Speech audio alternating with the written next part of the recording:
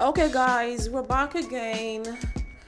It's Auntie Judy spelling bee.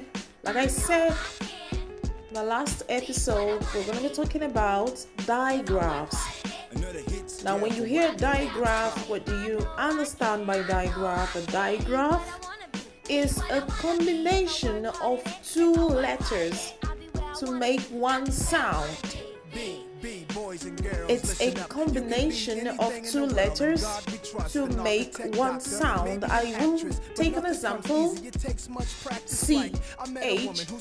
CH is a digraph and it sounds